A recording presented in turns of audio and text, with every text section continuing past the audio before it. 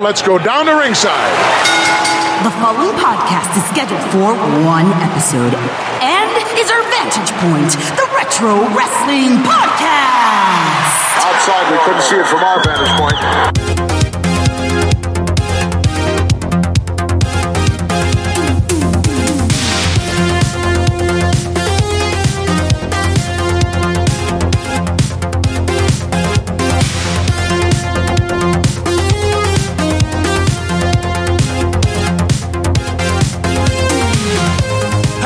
Wrestling fans, and welcome back to our Vantage Point, the Retro Wrestling Podcast, here to kick off episode number 121 in season 13.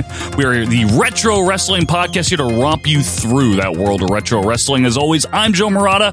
That is Michael Quinn. How you doing there, Michael? Howdy diddy. Quinn, it's good to be with you here on this Monday, March the 11th, 2019. We are trudging through winter and counting down towards the spring, Quinn. Now, this is the beginning of some kind of season, right? Yes. Folks, you can spring on over to Twitter, by the way, if you want to, at OVP Podcast. You can also email us at ovppodcast@gmail.com. That is vppodcast@gmail.com. But Quinn, the best place to talk to you, me, and a bunch of other retro wrestling fanatics is over on Facebook. Over at facebook.com/package. It's Yes. a good website. And over there, you go in the search bar, right? Remember how there's a search bar on There is. the internet? Yes, you got to pet your tab at the search and it's bar. like connected to tubes or something with Al Gore. I don't know. He invented the anyway, internet. You type in the search bar, our Vantage Point - Retro Wrestling Podcast. And once you hit the enter button or the search button, Kaflooey happens, right? And Love then Kaflooey. that Kaflooey pushes that request into the tubes.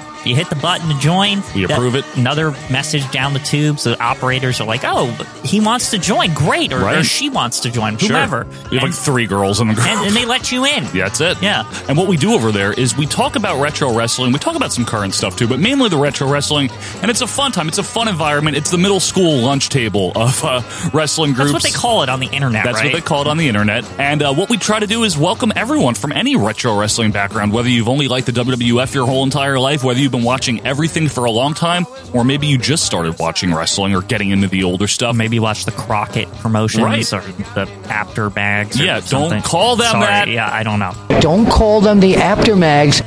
Anyway, Quinn, so you can go to the Facebook group. It'll be a really fun time, no matter how long you've been watching wrestling, no matter who you like or don't like. Come over, come one, come all, come on already. Check it out on Facebook. And also later on in the show, we'll have some info on our Patreon. We do have a Patreon, patreon.com/OVP Podcast. And that is if and only if you want to donate. We're not trying to do this for the money. It's not a get-rich-quick type of scheme there, Michael. Not that kind of scheme. No blue chews here. Yeah, no blue chewing will be going on here. But folks, we are on the cusp here of a new season, and this is episode number 121, episode 1 of season 13, if you will. Wow. And yeah, we have a new segment. Quinn and I, if you're newer to the show, maybe this is your first episode. Sorry if it is and you don't know what the hell we're talking about. Yeah. But Quinn and I like to change our opening segment every 10 episodes, kind of like Netflix. We have a season. It's nice. It's a nice change of pace. Yes, it is. It's beautiful. It's wonderful. Regis, you're beautiful. It's wonderful. It's wonderful. Why don't you go? Quinn, this segment was actually your idea, and we put up a poll a couple of weeks ago on Facebook, and you guys voted, and thank you for that,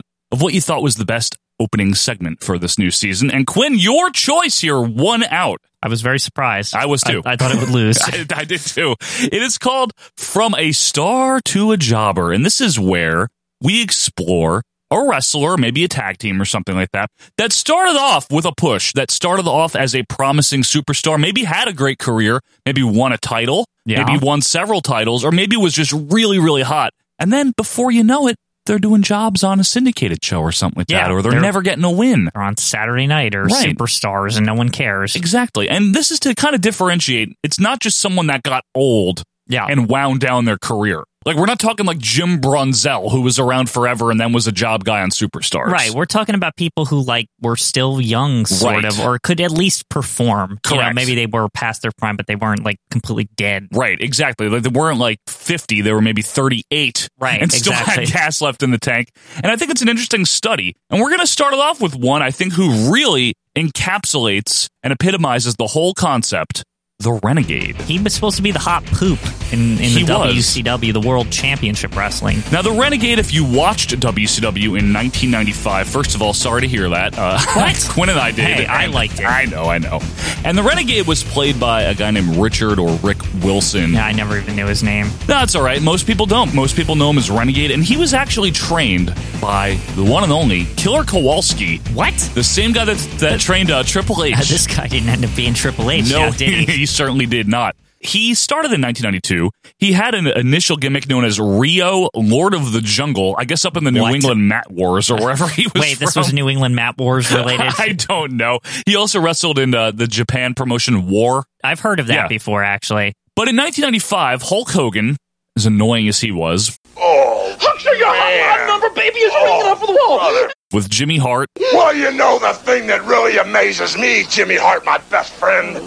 And Randy Savage and the unfortunate team known as the Monster Maniacs. Yes, didn't they search for him in the jungles or something? I don't know what Hulk Hogan said. Yeah, so they basically began hyping up an ultimate surprise. What everybody wants to know, is it the ultimate swerve? Is it the ultimate one? Or just the ultimate surprise? Okay. The usage of the word ultimate over and over again, the association with Randy Savage and Hulk Hogan. Clearly, Quinn, who do you think they're hinting and intimating at? The Ultimate Warrior. You ever heard of him? He's good, right? Yeah. Well, much better than the Renegade. And that's saying something, by the way. Well, yeah.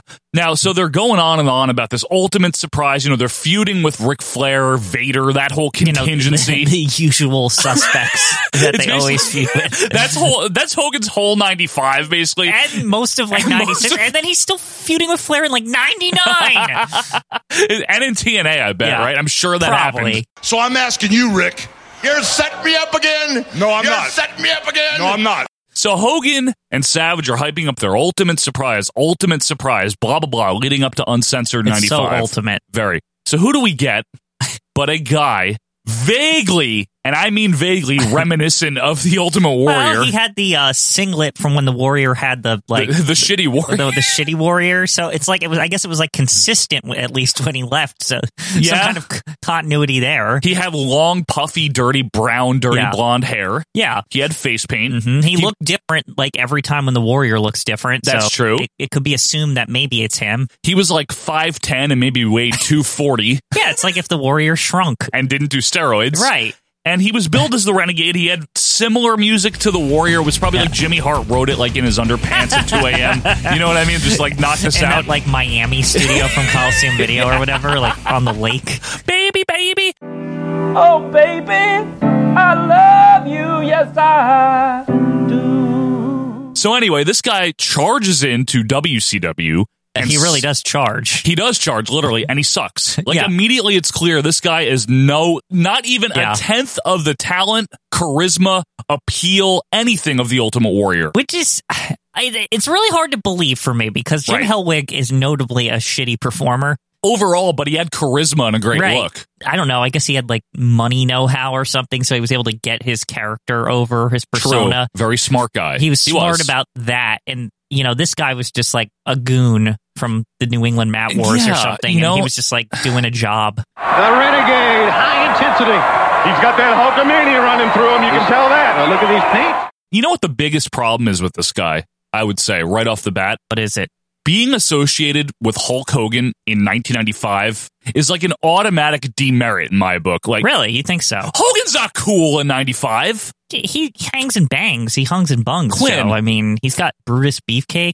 Quinn, as his friend or being something. Being associated with Hulk Hogan in 1995 is like contracting hepatitis C. Oh, come on! No, seriously. But he's friends with Macho Man. Macho Man in 95 ain't no prize either. So cool. Angelo Poffo hanging out with them. Come on. He's got the Angelo Poffo rub. What rub? Yeah, actually, what am I even talking about? Angelo Poffo. Who the fuck knows anything about Angelo Poffo? I told seriously. You, he did a lot of sit-ups once on Ripley's Believe It or Not. Not with Dean Cain, Not the Dean Cain one. Yeah. I can't help it. He was Superman. He's so influential. So anyway, back to the Renegade. So basically what happens here is they skyrocket him to the upper mid-card. He wins the TV title. Which I always thought was they're making him the Ultimate Warrior, right. Intercontinental, basically just some other title that's not the world title. Yeah, and you know who he beat for it too, unfortunately? Arn Anderson, of all people. Well, you got to really make him look good, right? I guess so. Against Arn Anderson. Like, Arn Anderson's like the consummate TV champion. Right. Like, that's kind of bullshit, actually. I don't like that. The Renegade taking flight! 1, 2, 3! Ladies and gentlemen, the champion, and new World Television Champion, the Renegade! And then he had a defense against Paul Wonderful Orndorff at Bash at the Beach 95. You know, the Baywatch Bash at the Beach. Yeah, oh, right. And by then even, if not earlier, the crowd was already kind of booing this guy. And I think really the biggest offense that Richard Wilson committed is that he wasn't the Ultimate Warrior. It's true. And you know what's sad, though? Like, I think that was more the older crowd at that point in time who turned on him, because as a kid, I thought it was like super cool. Did you really? Well, I was just like, this is so awesome. It's like he's the new version of the Ultimate Warrior. Like, I thought like he was like a new and improved for the 90s, baby. Well, I guess it's, you know what, Quinn? I guess it's fair because the Warrior hadn't been around in a mainstream promotion since 1992. Yeah. And wouldn't return until the following year to a big promotion. In fact, I want to make a point here. That by the time the Warrior actually did come back in the World Wrestling Federation, right, I was super hyped for him, partially because the Renegade primed me a little bit. Like, I know that sounds weird, but it does sound weird. Now, by the end of 1995, after Jimmy Hart had turned heel at Halloween Havoc, he was still managing the Renegade technically, but Hart turned on him like right away and cut like a worked shoot promo, basically saying, "You're not a Renegade, you're just plain old Rick." And he like threw water on him to wash his makeup off. Actually, yeah. Right? Oh, you are! You're just plain old Rick! A nobody! You're nothing! You're finished! It's over! Baby, get up there and bite him on the keister. That's around the time where Hogan got his mustache shaved. Right. You gotta love 95 WCW. Now, if I recall, after that happened, then he became like, they didn't say he was a biker, but he came off as some kind of like suave, like regular guy, but his name just happened to be the Renegade. Right. Like, so, yeah, he basically comes back in early 96. Right. As a pretty much a jobber. And that's the thing here with this. And this is the type of trajectory we're talking about on these start a jobber segments that we're going to do. He debuts in Uncensored, which is March of 95. Right. By the end of 95, not only is his gimmick kind of stripped of him. He has water thrown in his face. By Jimmy Hart. He's called Rick. By early 96, he's literally a jobber. And here's the thing that you might not know, and you might not even remember this. Mm-hmm. He was around until 98. I know that, too. You remember? Well, here's Saturday the thing night. is, I watch a lot of old Nitros from time to time. Right. And I've like seen him like appear as just a jobber on like 1998 Monday Nitro. The only thing that differentiated him from a regular jobber is he had a gimmick name. He had a gimmick name, but I mean, like, there was a lot of gimmick jobbers, so he just kind of blended in. That's true. You know what I mean? Yeah, because there was the Gambler and all that shit. Yeah, right. Hole in One Darso and all them. The Renegade, a powerful man, and the Gambler. Well, the Gambler hits him right in the face with the cards. Unfortunately, his last appearance was in the World War III, I think. Was which year? 98? 98. End of 98. And then that was really like World War VI, right? Yeah. Whatever. And he unfortunately took his own life in February of 99. Oh, really? I did not know that. Young age, Quinn. He was our age, 33. Oh, you just dropped a surprise on me sorry here. about I didn't that. realize. I thought he was, alive and kicking on some construction site or, But for the sake I didn't even mean that because I actually, what I was trying to get at is that I believe he was also part of the, like, Jim Bronzell and all those, like, muscly men, like... You mean Jim Powers Jim and all Powers, the muscly men? No. But, for the sake of completion, I wanted to just mention that. But here's what I think went wrong. He wasn't talented to begin with, anything beyond what he should have been, which was a jobber, unfortunately. He was a young guy that clearly wanted to get in the business. Yes. And I actually can't fault him for it because the business was hot. Who doesn't want to get in the business? I just think that the head honchos over there at World Championship Wrestling, they gave him a shitty gimmick and like he was just cursed. Like, I think bringing that guy in as a replacement or a poor imitation of the Ultimate Warrior spelled doom from the beginning. Even though he was hot for a few months, there was no way that's sustainable. The real Ultimate Warrior was still alive. Yeah, and then what would have happened if he was still doing that and he was still pushed? And then in '98, when the Ultimate Warrior actually came into WCW, would you have to like beat him in 2 seconds and be like, "I'm the real Warrior" or whatever? I'm the real Warrior. Hogan. So I think that it's unfortunate that it's a case of too much too soon. if he had come in and debuted not as the Renegade, maybe as something else, and just wrestled on Saturday Night and Pro and Worldwide and beat other jobbers and worked his way up, he probably would have been. I mean, he's a young guy. He came in at age 30, 29. He probably would have been something. You know, honestly. You remind me of somebody when you say too much too soon. Yeah. Tony Atlas. He's kind of like that, but it's true. Honestly, I mean, I think I don't even know who's more talented there. Honestly, I feel bad for Richard Wilson and what happened to him. I don't think that it's his fault, though.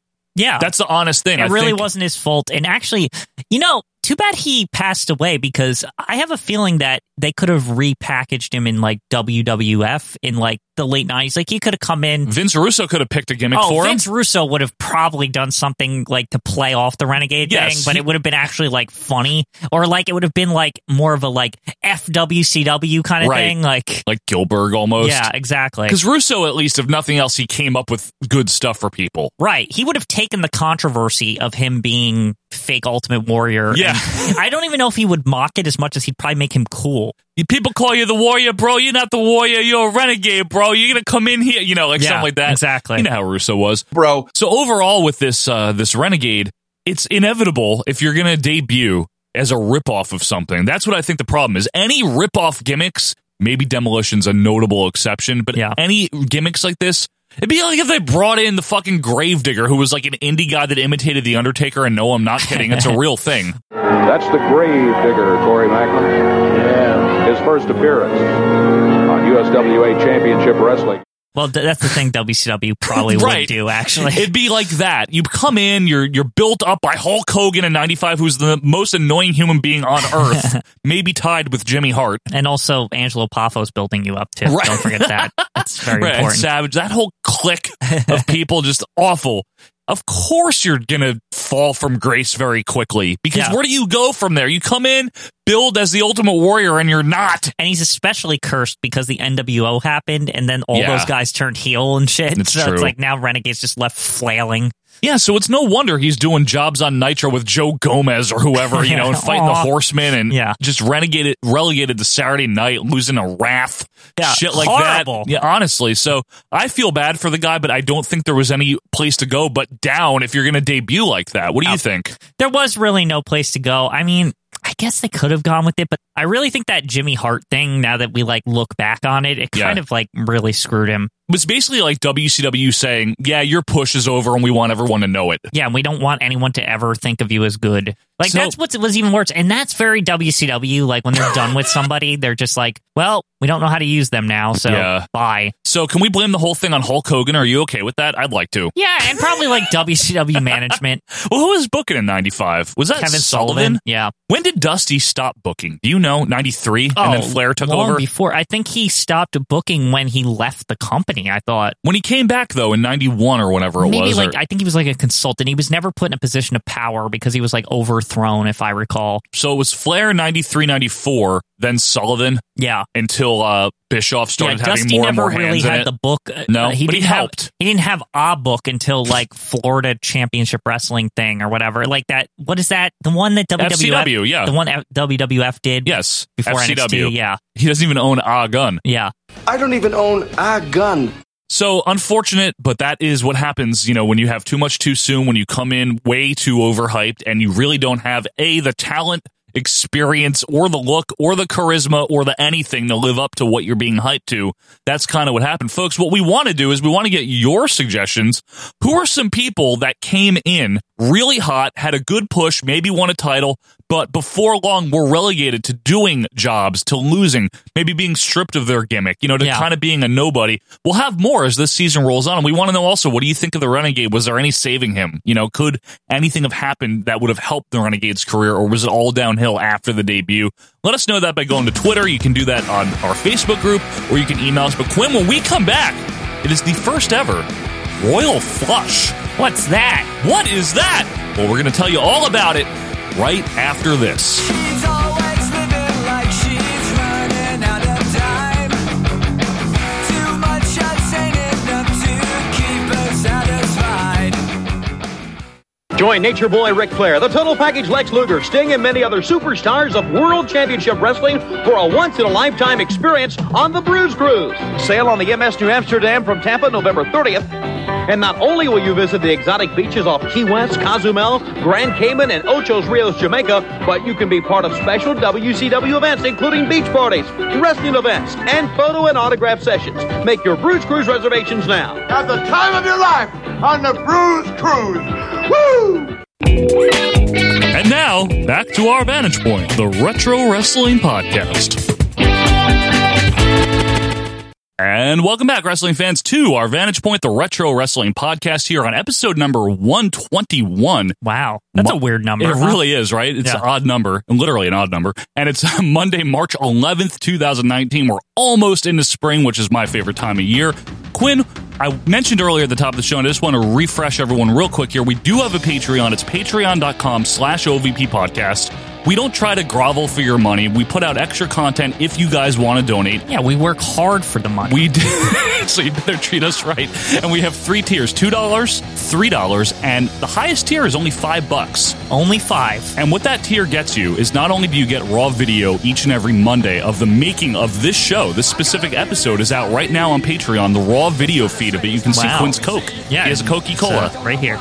That is every Monday. For $3 a month, you get the raw video and bi-weekly 1982 WWF Championship Wrestling. Quinn and I live watch it with you guys. It's quite amazing, really. I mean, we've really taken the journey, the plunge. It's been fantastic. Have. So you can go watch it with us. Yep, and we're in the end of October right now, so it's been a fun time. And on the $5 tier, it is the monthly pay-per-view reviews where Quinn and I go through every WWF pay-per-view in order. Last month for February was WrestleMania, and coming out any day now, very soon, will be the Wrestling Classic. It's the most classic event. Yeah, not really. Really something. So that's patreon.com if you want to donate, patreon.com/OVP podcast. And I also want to mention, be on the lookout for the Hall of Fame Bites, because it is WrestleMania season, Quinn. Yep. The Hall of Fame Bites, where Quinn and I are going to take 2 new inductees, and we're going to talk about them for a half hour. It's video and audio, so check those out as well. But Quinn, it is WrestleMania season.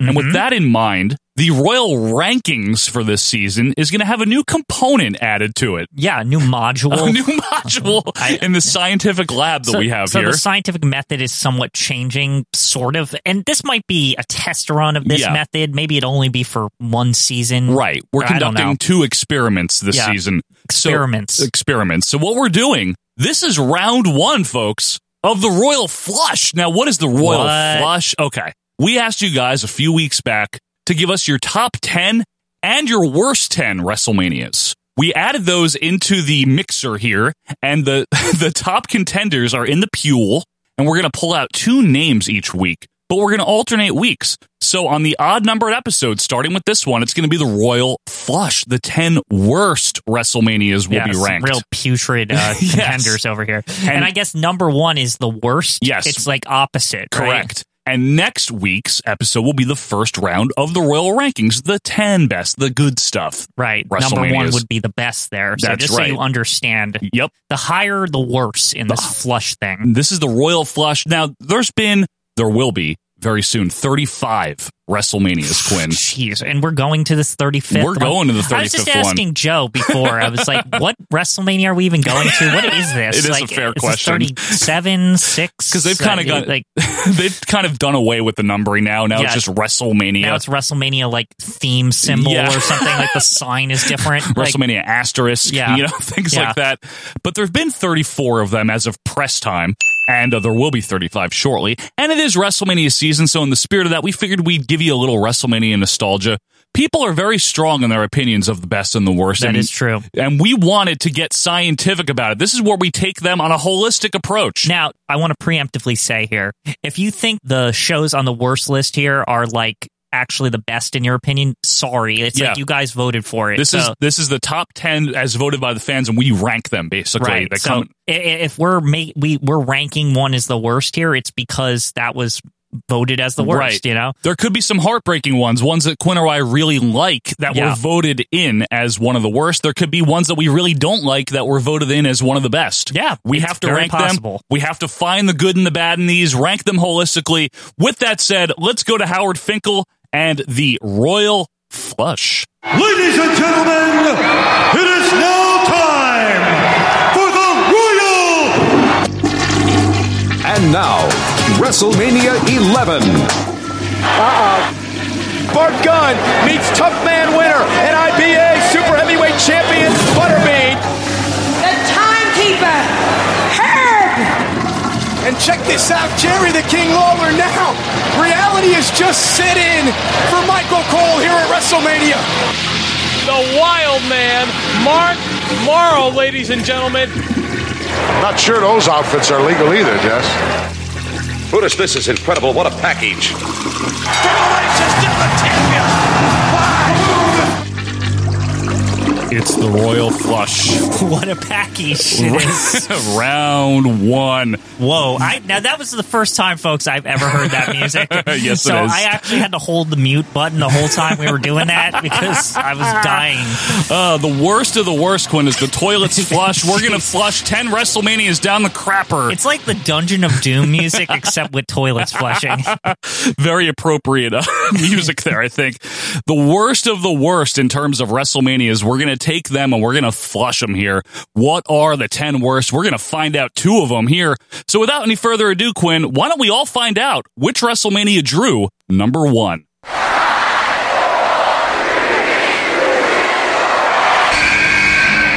This is Jesse the Body Ventura. Welcome to WrestleMania 2.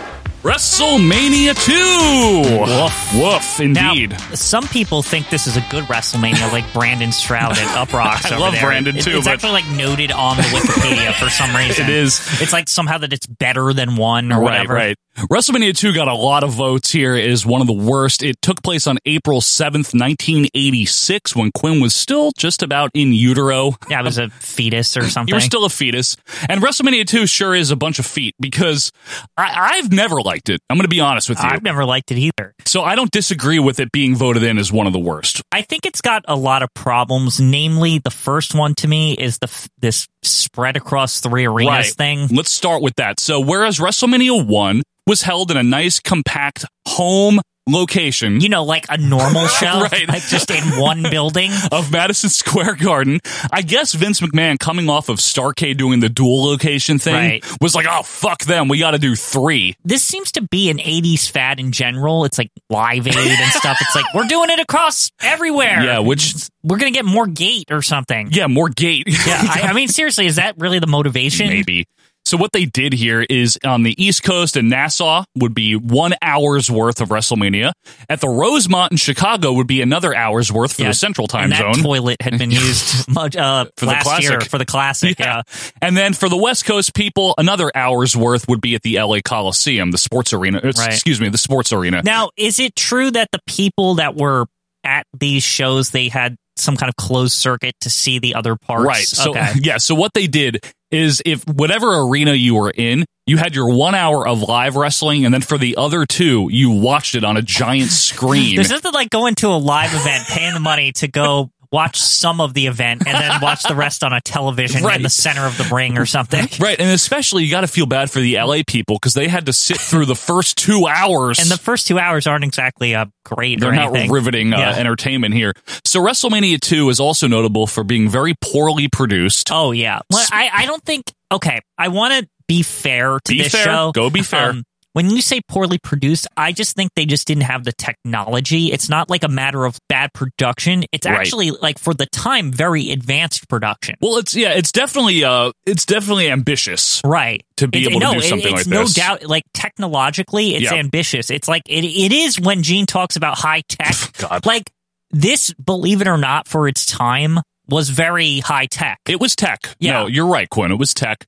One of the unfortunate side effects is that it spread not only the ring announcers, not only the referees, but the commentators. It spread them very thin, so you wind up with weird shit. You wind up with guest commentators. Yes, for every show. For everything, yeah. So for the New York, it's Vince McMahon and Susan St. James. Now, that we say that because the whole damn show, at least the part she's doing, she says 40 million times. Yes. For the Rosemont, it's Gorilla Monsoon with Kathy Lee Crosby, and I believe Gene's there sometimes. Now, Kathy Lee Crosby, she was married to somebody. Well, Susan St. James was married to Dick Ebersol. Right. Kathy Lee Crosby is also, connected to somebody involved here, I think. She must be. I mean, she wasn't a big star in the 80s that I know of. Well, they weren't getting big star. This isn't WrestleMania 1. Like, and then on the LA end, we had Jesse Ventura handling most of the play-by-play. Like, Jesse had to like anchor things down. And Lord Shit. With Lord Shit and Elvira.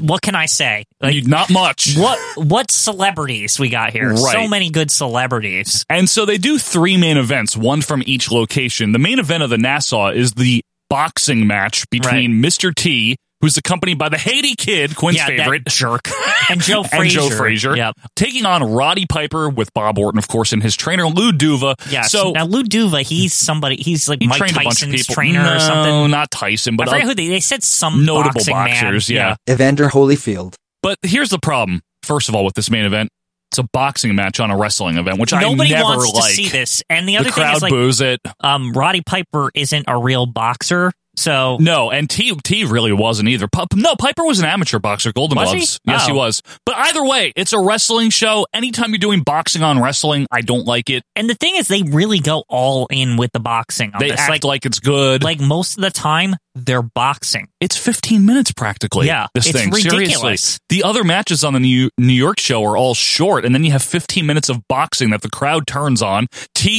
Piper finally ends it with a body slam. Mercifully. Really? Like, seriously, like I am excited by the time the 6th round comes, and I know he's going to be body slamming this fool. This foo. And then the Chicago's big highlight was the 20-man battle royal, which featured a bunch of NFL stars, including Bill Fralick, Ed Too Tall Jones, William the Refrigerator Perry. I don't know why, just the description of this being WWF versus NFL Battle Royal, it just sounds bad. It's every man for himself anyway. And of course, who wins it? Andre. Yeah. Now, Bill Falco's in that. And Fralick. And the Fridge is in it also. The Fridge, yeah. Those are the big ones. Those are the big names. Now, Falco's a big ass in the promos. He's great. He's a natural heel. I know, but it's great. It sets the stage for that butthole keep showing up. Like in WCW He does. and stuff. He's everywhere. Is he even at the is he with Mongo at 11 or something later? He's not with Mongo, but he is at the Yokozuna Body Slam Challenge in 93. That's what I'm thinking. And of course, Andre wins by last eliminating Bret Hart. Right. I thought I could have won the Battle Royal. Now, Bret Hart, he has a dubious history of losing Battle Royals. He would lose at 4 as well. Yeah. That's correct. Now, also at the Rosemont is probably the best thing on this entire show. Correct. Is the British Bulldogs versus the Dream Team. And they win the tag titles. Big blow off to this feud. Yep, and it's a great match too. Yeah. It's really a legitimately very good match, and Gorilla Monsoon would never let it go. Yeah. He talks about it forever. That the Dream Team lost. I wouldn't be surprised if in the last appearance of Gorilla Monsoon in 1998 or something, he's like, remember when it was a nightmare for the Dream Team? And the Rosemont! Always mentions it. And also, I have to admit, this has a silly celebrity guest in Ozzy Osbourne where he's like, British Bulldogs forever! I'm going to be with them. I'm going to manage them. He says he's going to be it's like you never see him again. Right. Fantastic, man. The British Bulldogs forever! And then the LA part of the main event there, of course, was Hulk Hogan. They saved the best for last. Mm-hmm. In a rather uninspired cage match against King Kong Bundy. I've never been a fan of it. To me, it's just a feud that happens because of some crap on Saturday Night's Main Event that's just out of nowhere. Yeah, Hogan gets his ribs taped up. He gets his ribs broken. It's not that great. It's a typical Hogan versus fat guy match. What did you think about at this LA portion, which I kind of think was the best portion other than anything involving Uncle Elmer? But the Hoss and Terry Funk teaming up against Junkyard Dog and Tito, that's okay. We did a commentary on that a while back, and it was actually a pretty darn good match. Yeah, it's not bad. And it's probably the best of Terry Funk in WWF. Yeah, probably. Until he has that thing on his head and he's at WrestleMania 14. Yeah. We had a bunch of ring announcers. We had Howard Finkel, Chet Kopic, and Lee Marshall. Chet Kopic. Also, why is Tony the Tiger here? How did he... They needed someone. It's really weird to see him because I more associate him with WCW. Or AWA. Right. And he just I don't know. He had this stint over here. He did, very briefly. They were great. I will say this. America the Beautiful was beautifully performed by Ray Charles. Oh, yeah. In New York. America, sweet America. Actually, a really good performance and surprisingly good for this show. Yep. You know what I mean? Absolutely. You would think oh, well, this WrestleMania sucks. The performance by the celebrity at the beginning is going to stink. It was excellent. Yeah. Don't forget, Quinn, Herb, in New York. Yes, Herb and the Wendy's lady. What's her name? Clara Peller. Where's the baby? She doesn't even say it. She just waves the mic. Yep. There's so many disasters. There's like Ricky Schroeder's there. Booed. Isn't what's the kid from Wayne from the Wonder Years? Is he at this show? Jason Hervey's not there, which would be funny if he was. Kevin Arnold, born a butthead, lived a butthead's life, died a butthead. But Robert Conrad is the outside ref for the cage match, and he doesn't do anything. I don't even remember seeing him. That's how unnoticeable he is. One of the most useless WrestleMania celebrities, maybe besides Herb. Well, maybe he's a little more useless than, or is he? Then remember at WrestleMania 1, there was another boxer with Muhammad Ali, and they just didn't even care. He's in the crowd, right? Yeah, they're just he's here. Yeah, Jose something. I forget his name. Now, overall, the cards of WrestleMania 2. There's really nothing that stands out other than the matches that we mentioned. I mean, Magnificent Morocco and Paul Orndorff, that's where Orndorff does the rather crude gesture to Mr. Fuji. Oh, yeah, it's horrible.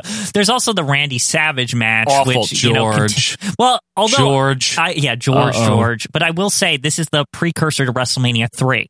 It is. I mean, in a weird way. The continuity of the Savage Steel feud. Yep. There's also a nice segment where George Wells has puff come out of his mouth. They're pus. Yeah, I don't know what it is, marshmallows. Well, it is the big splash, the big pay-per-view debut, and actually he had just debuted recently of Jake Roberts. He kills George Wells with the DDT. Yep. And then Moolah faces Velvet McIntyre in Chicago. In a match that I've always not liked Velvet McIntyre because she just looks terrible in this match. Well, Moolah didn't want to give her anything, obviously. It was a minute, this thing. It was terrible. Your favorite, Quinn, Corporal Kirshner defeated Nikolai Volkov. Flag match. Horrible.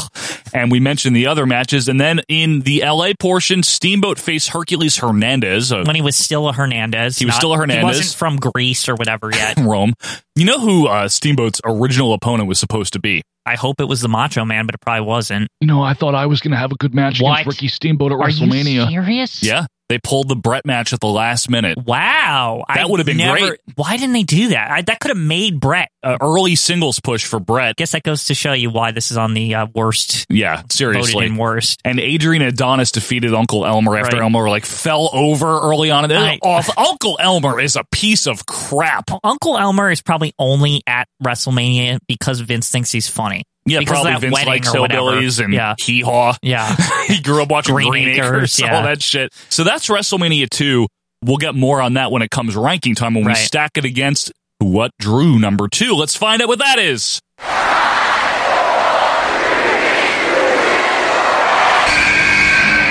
Hogan, that's away! Hogan in the cover! No! That's away! Hogan! Oh, it's a toga party, Quinn. It's WrestleMania 9. Now, this show. Oh, man. I'm sad because I like it. Now, Joe and the 1993 acolytes over here think this is some masterpiece or something. Listen. It's awful. I don't think it's a masterpiece. I just think that it's not as bad as everyone says. So let's run down the card real quick here. This is Caesars Palace, Las Vegas. It's the one thing it has going for it is it's in one place. That is also an advantage. The Family Capital Center, whatever. Yes. Family Entertainment Capital. That this is the greatest place for families. It's gambling. This isn't a family location. It's a parking lot. It's strippers. It's cocaine. Yeah. It's high rollers here. It's people getting whacked in the parking lot. You should be emphasizing that. At least at the WrestleManias in AC, at least they were honest about the gambling. Here, they're just it's about kings and queens and family entertainment. This was a very strange WrestleMania because it had a theme. It was the first one to ever really have a theme, unless you count 7 Superstars and Stripes Forever, but I don't. guess that's sort of a theme. Not really, right?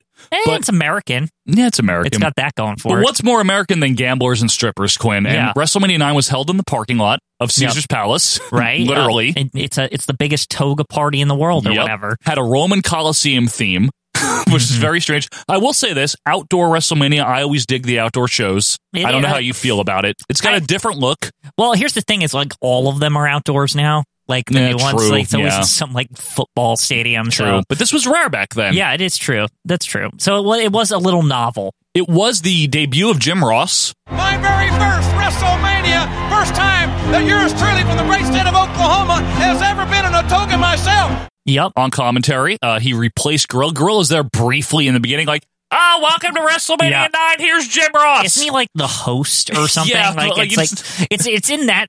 Whenever somebody is being phased out, they're the host of something. Like, remember when like Hulk Hogan hosted WrestleMania, but he wasn't like that was like the signal of like he's not wrestling. Right. The Rock did the same thing. Right. Oh, he's not wrestling. He's just hosting. Randy Savage hosted SummerSlam 94. Right. It's always with people that like, yeah, they're a star. Like even Gorilla's a star in his own right. Oh, of course. So it's like, that's just the role. Yep, that's the role. So it is. Everyone's in a toga, right down to Howard Finkel, or should I say Finkus Maximus. Yes, and Bobby gets like embarrassed at the beginning. Camel. It's funny, though. Yeah.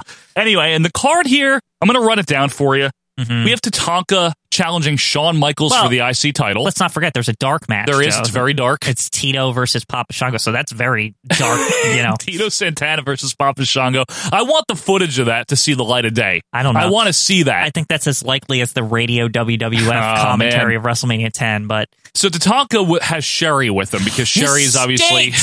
I hate all of this. Butthurt about her, Shawn hitting her with the mirror, and Shawn didn't care. Shawn brings out for her debut Luna Vachon. I wouldn't say he brings her out as much as she like follows him in the shadows, and she's like, You know what she reminds me of? Do you remember Robin Hood, Prince of Thieves movie? And Yes, there was I that do. like witch or whatever, it's the Kevin Costner one, right? Like that witch with the long nails. That's what Luna reminds me of here. Like, that's fair. So maybe she was aping that. I think she was just being Luna. This match is not as good as it should be, and it's mainly because Tatanka's not very good. Yeah, also, like, it's okay, though. Face Sherry is weird. I don't like it. I don't like it at all I do like that Luna beats her up afterwards. It's very funny. What I don't like is that Sherry, after, like, all these years of them, like, being like, she's so dangerous, she just gets the shit beat out of her. It's like, when she finally has, like, a confrontation, she's like, oh, I'm hurt! Like, she's like Miss Elizabeth all of a sudden. Yeah, it's true. Steiner Brothers take on the Head Shrinkers in a very good match. Very, very good, hard-hitting tag match. Well, when you have Samu involved, that's always a plus. The ever-present Samu. JR calls that one a slobber knocker, by the way. Back in Oklahoma, Bobby, we call a match like this a slobber knocker. We have one of my favorite angles, Quinn. Doink the Clown versus Crush. The David Copperfield incident here, where there's like two doinks. Yeah, Steve Kern is the other one. Oh, is he? Yes, he is. Skinner. I like that angle. I don't care what anyone says. I have no problem with it. Crush loses. Doink's great.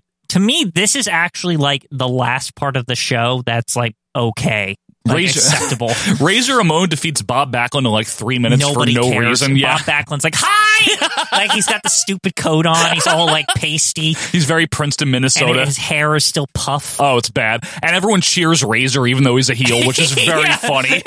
Nobody cares about Bob Backlund at this point. And of course, the first half of the main event here, it's Money Inc., the tag champions defending against the Mega Maniacs, Brutus and Hogan with Jimmy Hart. All bad. Awful match, Now, Quinn. Money Inc., I've said my piece on how shitty they are. They're not as good as I think I used to think they were. No, they're bad. They're just really bad. They're really boring. They're very, very boring. And DiBiase is like cheap version of DiBiase. Yeah, like the checked out kind of I don't care anymore DiBiase. Right. And meanwhile, you got the Mega Maniacs, which is like the shitty version of the Mega Powers, which we'd already seen in SummerSlam 89. Just not as good. Right. And Beefcake's also got his lady face mask thing. Oh, God. And it's like, oh, I'm hurt! Hang gliding or something. Parasailing. Whatever. Everyone on the face team, I'm talking Jimmy, Brutus, and Hogan, are in their worst forms. Like I've always said, 93 to 95 Hogan is insufferable. Don't they even like celebrate with the tag belts even though they don't even win them? Yeah, they get disqualified. Somehow that happens. They open the briefcase, they give the money away. Hogan's annoying, Jimmy Hart's annoying, everyone's annoying. Actually, we do have to mention this.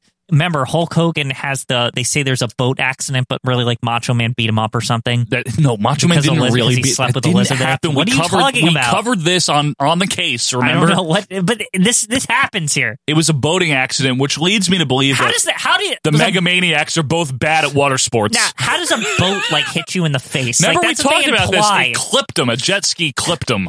Really? He just shouldn't do water sports. I think it's more plausible that Macho punched him in the face. Even if it wasn't about Elizabeth, maybe it was just about something else, because then they hate each other anyway. It's just like, I don't like the spot you're in. I'm Babe Ruth, and I don't like it. I can't keep track of if they like each other or not. It's like the Kinks or like Oasis. I don't know if they like each other, if they hate each other. Because they could have just argued about Savage not being a wrestler on the card, too. Like that, it's perfectly plausible it's as simple as that. It's possible, Quinn. Lex Luger defeated Mr. Perfect in a crappy match that should have been better. Also, in a weird, like, Shawn Michaels gets involved. That's my favorite part. Is Perfect gets knocked out by Luger's forearm, right? Chases him to the back, and for no reason, Shawn Michaels with no shirt and jeans on is talking to Luger, and Michaels attacks him, and it's great. I love it. Now, this is only okay because of the next year. When this comes back to Full like circle. haunt Lex Luger. Like, I am still stunned that they made lemonades out of this lemon of a pay-per-view. Right. And like actually used a storyline thread that never got mentioned again until WrestleMania 10. 1 year later. Like, it's actually kind of brilliant. It is pretty impressive. I'll give you that. This is not impressive. The Undertaker takes on a man who had illegally eliminated him at Rumble 93. The 7'7", sad case of Jorge Gonzalez, the giant Gonzalez. And your favorite, Quinn. He's so big and powerful that he has to use chloroform on the chloroform. Who even like? First of all, when does that ever come up? Chloroform. Well, where do you get that? I don't know. At the grocery store. I don't think you just go to ShopRite and buy chloroform. Is that a cleaning thing? Like it's part of? It's like in bleach or it's something. Like an industrial solvent or something, or it's I don't used know. for. What is it even used for? It's Embalmment? not like an element or anything, is it? No, it's man-made. I think, right? Yeah. But where do you get chloroform? Where did Harvey Whip? Did he break into Paul Bearer's mortuarium? Maybe they make What's it called? Clorox, and they just. Oh, is it bleach? Is that all it is? Is bleach? That's what I'm wondering, actually, because. Like, I would think it's something that would be in bleach or part of bleach. Like, you know what I mean? I've always thought that. I thought it was just like cleaning thing. Folks, let us know what you know about chloroform. But yes, that was horrible. And then, in a pretty good match, in all seriousness, it's Yoko's best match. Yokozuna defeats Bret Hart. I actually for the World Championship. This is like an unpopular opinion, but I kind of like their WrestleMania 10 bout better. Well, it's more exciting, the ending, but this is a well-wrestled match. Of course, Bret would go on to bitch in his book about, Yoko cut off my comeback. He forgot like 10 minutes of the match. And well, Yoko was kind of new, too. This is a big spot for Yokozuna. Like, as far as Samoa Machine, whatever his real name is. Coquina Maximus? What are you talking about? Yeah, that. Rodney Anawai. As far as his career is concerned, this is like he's newish. He just debuted in October of 92, quickly killed Virgil at Survivor Series, won the Rumble. Because that Yakazuma or whatever. He complains about him to foreshadow for this. This Yakazuma. Savage forgets how Royal Rumbles work. Pinfalls don't count. Right. So Yoko wins, and now he's the world champion here. He defeats Bret Hart because, of course, and my least favorite thing to a Bret Hart match, Bret Hart gets him in the frickin' sharpshooter after busting his ass to drag a good match. Fuji gets the salt, throws it at him. It's the only time Fuji's been very useful. It's been a long time since Fuji's had any use, right? He won a title for this man. Yeah, that's right. Of course, Bret Hart jobs to a condiment, and Yokozuna's a new world champion. But wait. Yeah, because guess who, if you forgot, there's a guy in the arena that never doesn't win the world title at WrestleMania at this point. And he's got stupid red pants on, and he charges out with his dumbass black eye, and he comes out, and he's like, Bret's like, no, you go get him. But Bret's probably really like, no, get out of here. Now, Fuji calls him a yellow belly or something, which is weird because he does wear a yellow shirt, so that's actually not like really inaccurate. That true. Yeah, it's not really untrue. And so for some godforsaken reason, Mr. Fuji challenges Hulk Hogan on Yokozuna's behalf. Right, and Yoko's just like, okay. Yeah, right. Okay, why not? So Hogan gets in the ring. Yoko immediately holds Hogan for Fuji to fire the salt in, but Hogan ducks, punches, backfires. Yeah, backfires, punches Fuji, leg drop, blah, blah, blah. Jim Ross yells as Hogan celebrates so assily with the world title as the show goes off now, the air. This is bullshit because, first of all, this is supposed to be the new generation. As much as nobody likes that, right. Still, why the fuck is Hulk Hogan winning belts here? Vince McMahon, for whatever freaking reason, thought he could do it one last time here with Terry, and he couldn't. It sucked. Hogan's 93 is terrible. And Hulk Hogan doesn't even, like, defend the belt on TV until King of the Ring. Like but you always note to me, and I always find this weird, is that he was on the Who Show circuit. He did the Who shows, but mainly in a tag team. To me, that seems harder than only doing the TV. I don't know, Quinn. Yeah, no, you're right. But I don't know. Like, it's only 2 months. He would have to show up for like 2 tapings or something. Like, why would he opt to, like, I'll just go to every house show. Like, I don't know if he did all of them, but he teamed with Beefcake against Money Inc. a lot. That was the circuit that they ran. He didn't even fight Yoko. He didn't defend the belt. Weird. He just did the house shows. So that's WrestleMania 9. Quinn, it's ranking time here. Yeah. 9 is not what I'd call as much as I hate to say it, because I first saw it when I was really young and just gotten into wrestling, it's not really that good, but it's not. I don't think it's horrible. Well, okay, I kind of am with you that I think maybe 2 is worse. I think so. I think the main problems with 2 are this. Yep. The split location is really like it hampers the show. It does. The celebrities are like too much. It's almost like they liked how WrestleMania 1 and worked out with the celebrities, and rightfully so, because we just reviewed that. Yes. That was really good. It really was. The celebrities worked perfectly, and I think they figured, if we just put more celebrities, this will be really good. And honestly, there was no reason for them not to think that at the time of that show. But Herb? Well, Herb was a pop culture phenomenon, Joe. Phenomenon? He was Burger King. Come on. The worst ad campaign that Burger King ever ran. And you got Herb, and you have Wendy's Claire Peller there. Oh, you got 2 fast food representations. So that's an irresistible force being an immovable object of fast food. So Quentin, shut up. You think... I mean, they were smart there. What about Robert Conrad? What about Tommy Lasorda? I know. What about Chad? What's his name? The kid from Silver Spoons. Ricky Schroeder. Yeah. What about Kathy Lee Crosby? Susan St. James. They're too much on the celebrities. Right. It's too much, and it's too much minor celebrities. That's the problem here. Now, WrestleMania 9, are there any celebrities? Natalie Cole is in the audience briefly. Right. And that's about it. She gets interviewed. The guy... the Poconos guys there. We see it at our other Caesars destination in Tahoe, in Atlantic City, in the Poconos. The guy that owns Caesar's Palace is it's a great location. We got another one at the Poconos. Right. Does he even count as a celebrity? No! Or is this some exec? But he does say the Poconos. Is Donald Trump there for reasons? No, okay. no, he's not I there. think just anything with a casino, he's there. There's an elephant there, if that counts. There's a camel. There's the guy who plays Caesar and Cleopatra. We are here! Yeah, they're also at Rumble 93 also. Well, they give that proud announcement and invite us to come to the Family Entertainment on Center. Succulent foods. Yeah. What? I don't see fucking foods there. What Well, do you those think they grapes that Macho Man's eating. The grapes were great and the chicks were cool. Yeah. Oh, yeah.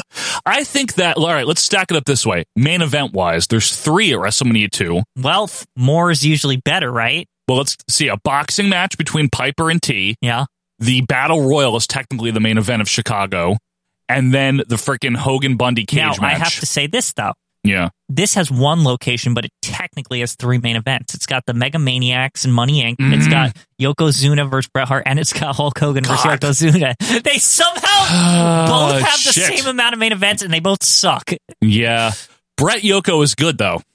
I maintain it's a good wrestling match. It's okay. For Yoko, it's really good. The 2 Hulk things are heinous. They are heinous. You're right. They're absolutely horrible. heinous. Unforgivable. Yeah. But is anything really that great at WrestleMania 2 main event wise? Well, the British Bulldogs thing is good, and isn't that the main event? It goes on last, but the Battle Royal is the big attraction for Chicago. I think WrestleMania 2 has a couple of good tag matches. That's about it, though. Nothing else is good. WrestleMania 9, the opener is okay. It's not great. The tag match at 9 is great. The Head Shrinkers match is awesome. If we're going to be holistic here, whole. WrestleMania 2 presides over a boom period, even though it's not a great show, whereas WrestleMania 9 presides over a absolutely atrocious decline. Right. And honestly, it's a big exclamation point on a decline, this show. Yeah, I know, but I think is very bad compared to its year previous. Here's the thing, though. 2 should have been a lot better considering everything they had going. 9 was as good as it could get, I think, during that period of time. With perception, though, it's the perception with WrestleMania 2 is that it's a rare misfire in a sea of greatness. I guess. And whereas WrestleMania 9 is like a no, we're falling down the stairs here. I don't know, Quinn. I'm just saying. King of the Ring and SummerSlam 93 are good. Yeah, they are. They're fine. They're okay. I think they're good shows. Are they better than this show? Yeah. Okay. I do. I honestly think they're both better than this show. I think the problem is... SummerSlam 93's got that whole Lex Luger thing. But I think the problem with 9 is that there's nothing that truly stands out as an all-time great thing. But 2, same thing. The great tag title change and the other good tag match. What's really good about either of these? It's tough to determine. Okay, let's look at the positives then. Yeah, go ahead. The best match at WrestleMania 2 is the British Bulldogs versus the Dream Team and the Ultimate Nightmare or whatever. Totally agree. The best match at WrestleMania 9 is... Head Shrinkers versus Steiners, maybe? Yeah, I mean... Honestly, Brett versus Yoko? I can't even believe I'm saying this, but is WrestleMania 2 possibly better? Well, which one's easier to watch? for you. I think 9 is I think easier 9's to watch. easier to watch, but that's... Commentary's better at 9. Let's put it this way. It's not saying much. It's not, but that's the point of the flush, right? Yeah. I think the commentary is better at 9. It's consistent. It's the same team the whole show. This is actually harder than I thought would be for the first one. I know. This is a random drawing, folks, and we picked 2 widely regarded worst WrestleManias. I personally, again, I like 9, but I have to be unbiased here and be scientific about it. Yeah. I like 9.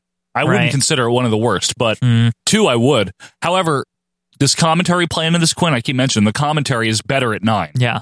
With these bad ones, I feel like, at least in these 2, the era is like, the commentaries are acceptable on both of them. Like, even for all the badness with 2 Quinn and stuff. Elvira. Yeah, but Jesse and Lord shit kind of fix everything there. Jesse's mic sounds like this the whole time. Well, he's got the Bob Barker mic, so it's not his fault. What about the ambiance? What about the arenas? 9 is a lot cooler, a lot more unique. I mean, you got 3 toilets. Literally, it's a restroom. The thing that's interesting about 2 is because they had 3 arenas, they had to pick the inferior arenas of each city. Yeah, they used Nassau. Right. Well, I guess they didn't want to do MSG. I don't know. In Chicago, was there a better arena at the time than the Rosemont in that vicinity? I'm trying to think. And that size? Like, I don't know where the Blackhawks played. Like, I'm trying to think of like an arena. Maybe where they did played in the Rosemont. I would they think might have so. played in Rosemont. I don't know. There was no United Center yet. That didn't open yet until '94. If they wanted to stay in the Midwest, Chicago's their best bet, and they could have done Market Square in Indianapolis. Did the Bulls play in Rosemont? I don't know where the Bulls played before United. Last time I went to Chicago, the Bulls do have an arena in They have Chicago. United. Okay, United. But that wasn't around yet, so maybe they were in Rosemont. I'm not sure. That's the best they could have done if they wanted to do a big Midwest city, unless they wanted to do Indianapolis and do of course, Market Square. Los Angeles. Coliseum, the sports arena is the best they can get, yeah. Wow. Where else is there? Yeah, but the Nassau's a real piece of shit. Nassau's a dump, man. Yeah. Seriously. I mean, that place was falling apart in the 80s. Yeah, Nassau's a Now, shithole. this place is a parking lot, the other one. That they gussied up, and it's got a unique, unforgettable look. People don't forget that it's WrestleMania 9. True, but I don't know if that's for the right reasons. Listen, I understand. Yeah. But it's not generic. Right, You true. can say that much about it. So, okay, maybe 9 has the nod there. I think 9 has the nod overall. Tough. It's tough. I think 9's more digestible to me. Okay, I think 2 is like slightly worse. I think like it's more like a microscope kind of deal again with really science. You think it's that close? I do, because I think 9's a lot better. Because I think 9, there's nothing really that good on it. Like 2, there's nothing. 2's at least got a very memorable match on it with the British Bulldogs and the Dream Team. So memorable that Gorilla talks about it for like 20 years till his dying day. Yeah, 9 he doesn't probably have... like on his deathbed was like, remember the times? Remember when they... It's just... 9, though, has Crush versus Doink is probably the most memorable match. I'm not saying it's good. It's memorable, that's though. Saying People something. remember it. How can there be 2 Doinks? Let's put it like, come on. The Bulldogs thing is definitely Quinn, a bigger deal. How can there be 2 Doinks? I don't care what you say. That's like an achievement that launches Dynamite and Davey as superstars. It does. I mean, I'll give you that. It also launches the 9 launches the Yoko era. Right. Essentially, Hogan Yoko thing. I mean, he was already getting a massive push by that point. That's true. And he wouldn't really win it like proper until King of the Ring. Right. Well, I think if we're going to go holistic, then we need to go with the overall experience of watching the show. Yeah. I'd rather watch 9. I think it's a more digestible, enjoyable, less bloated show. There's none of these shows you really rather watch, but like, right. I think 9's easier. If I had to pick between this diarrhea and this piece of shit, of course. I'd pick the piece of shit that's WrestleMania 9. Like, to watch, right? To watch, I agree with you, Quinn. I think WrestleMania 2, it's kind of close. I prefer 9, and I think 2 is worse. So I really think it's close, though. Okay. I want to say that, like, for the record. Okay, for the record. It's by a hair. But our lab results are showing the same thing, right? Exactly. Okay. So at number 1 will be WrestleMania 2, and number 2 will be WrestleMania 9. And that's it. I mean, that's just 2 right now. In 2 episodes from now, we'll have another 2 entrants drawn. So let's remind everyone. Yes. WrestleMania 2, since this is a rolling list, is the worst WrestleMania of all time right now. That's right. The worst WrestleMania of all time is WrestleMania 2, followed closely by WrestleMania 9. WrestleMania 9, you could have almost been the worst. You could have been the worst. Now, are they competing to be the worst? Are they like, oh man, I want to be the worst? They want to be the worst. Folks, let us know which one you think is worse. You can do that on Twitter. You can email us or, of course, join the group. Next week, it'll be round 1 of the Royal Rankings. But when we come back, Quinn, it's the end end of an era for a beloved show that aired on the USA Network. It was Primetime Wrestling. We're going to get into the very last Primetime Wrestling. That's coming up right after this.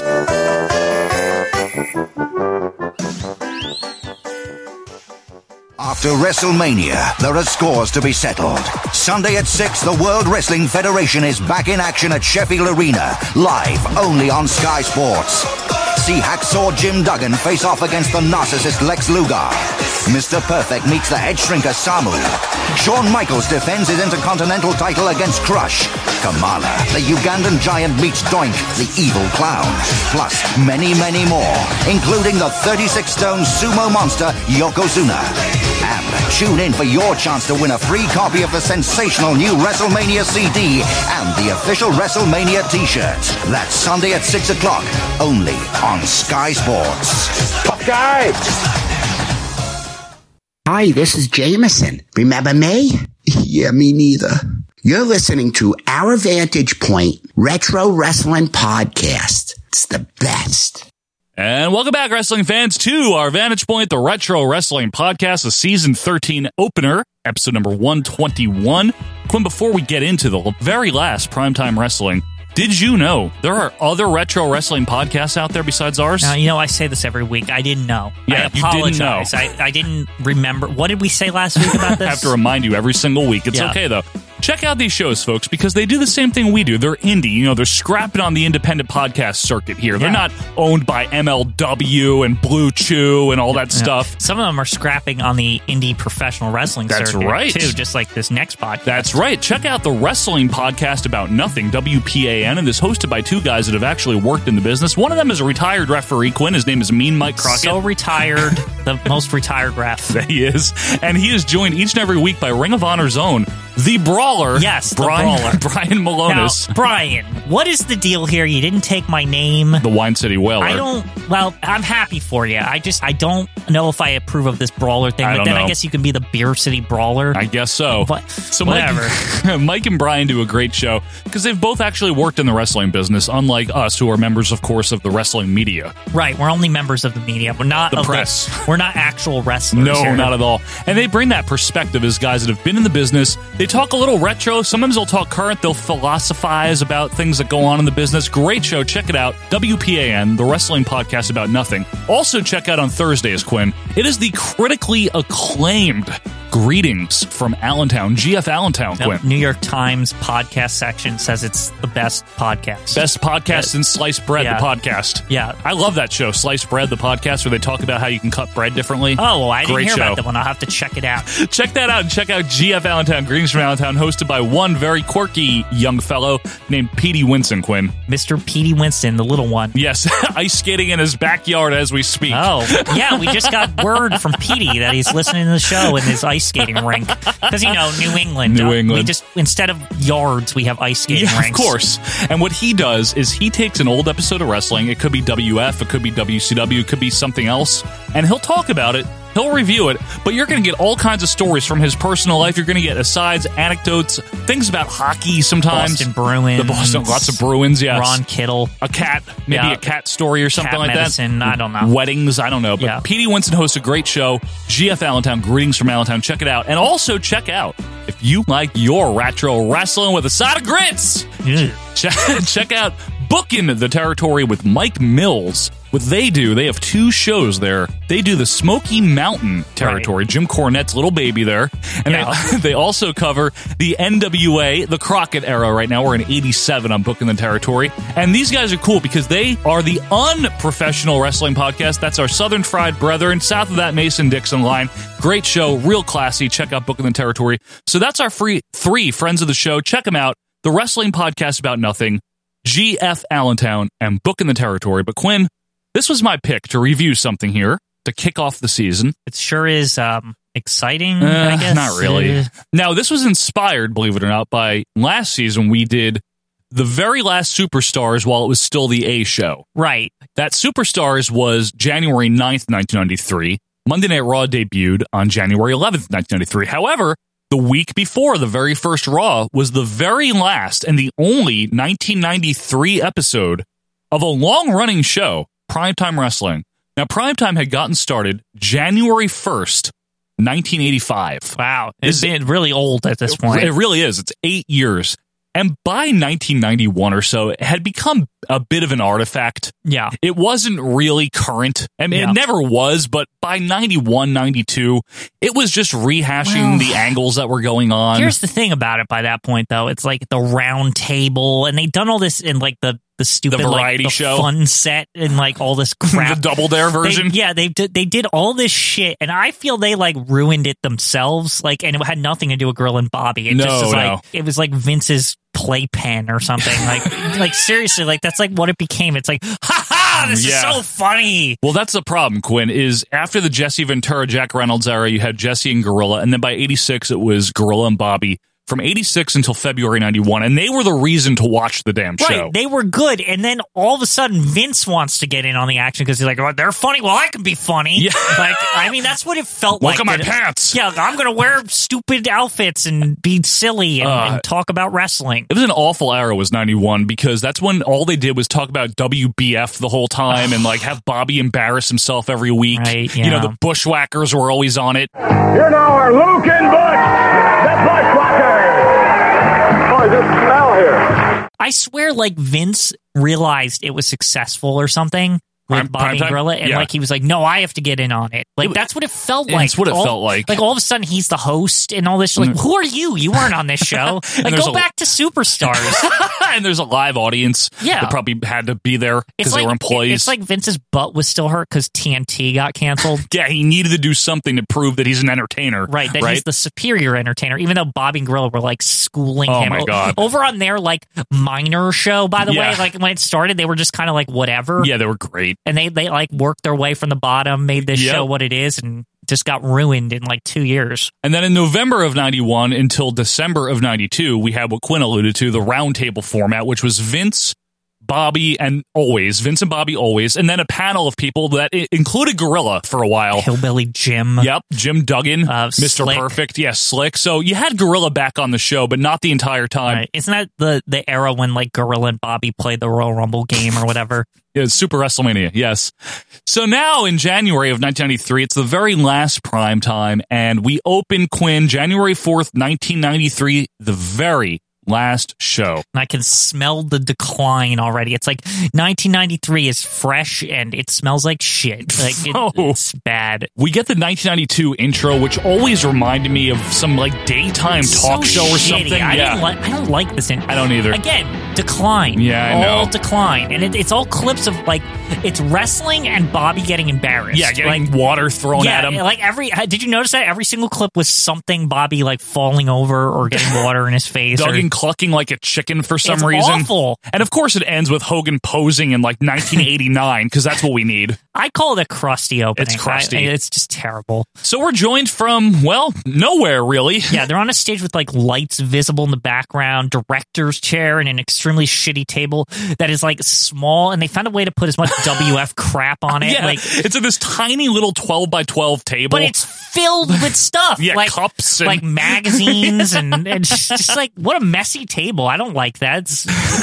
Where do they find all this junk? Like, and they just slap. Is it like one of those situations where you're getting moved out of the studio, but you still have some stuff? Yes. So you're like, but we only have this little table, so let's just put everything on it. Like just to hold it there for now. That's what it looks like. Yeah. So in those director's chairs, Vince is flanked by Bobby Heenan and thankfully Gorilla Monsoon in the dark maroon coat. Yep. This is Vince McMahon along with Bobby the Brain Heenan and Gorilla Monsoon, who's joining us this week. Vince puts his hand on Gorilla's knee when he introduces him. Hey, careful. Careful. Like, I don't Gorilla like, Monsoon. I don't like that. It's a little too. I thought that was like too familiar. It's another Vince taking command of this show. Why does he need to be here anyway for this? I don't know. And he's not part of this. No, he's not. He just horned in the last 2 years so he could talk about Cameo and shit.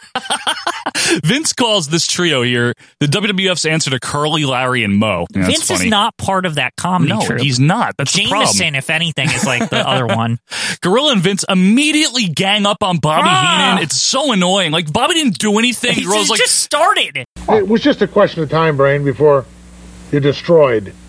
What? Are you saying that Bobby the Brain Heenan is the reason for the demise of solely responsible? Yes, Vince. Gorilla blames Bobby for destroying primetime wrestling. And also, Bobby didn't even say anything bad like I'm the host or anything like that, like he usually does. They're like, you suck, Bobby Heenan. Yeah, what the hell? I don't like that. I know.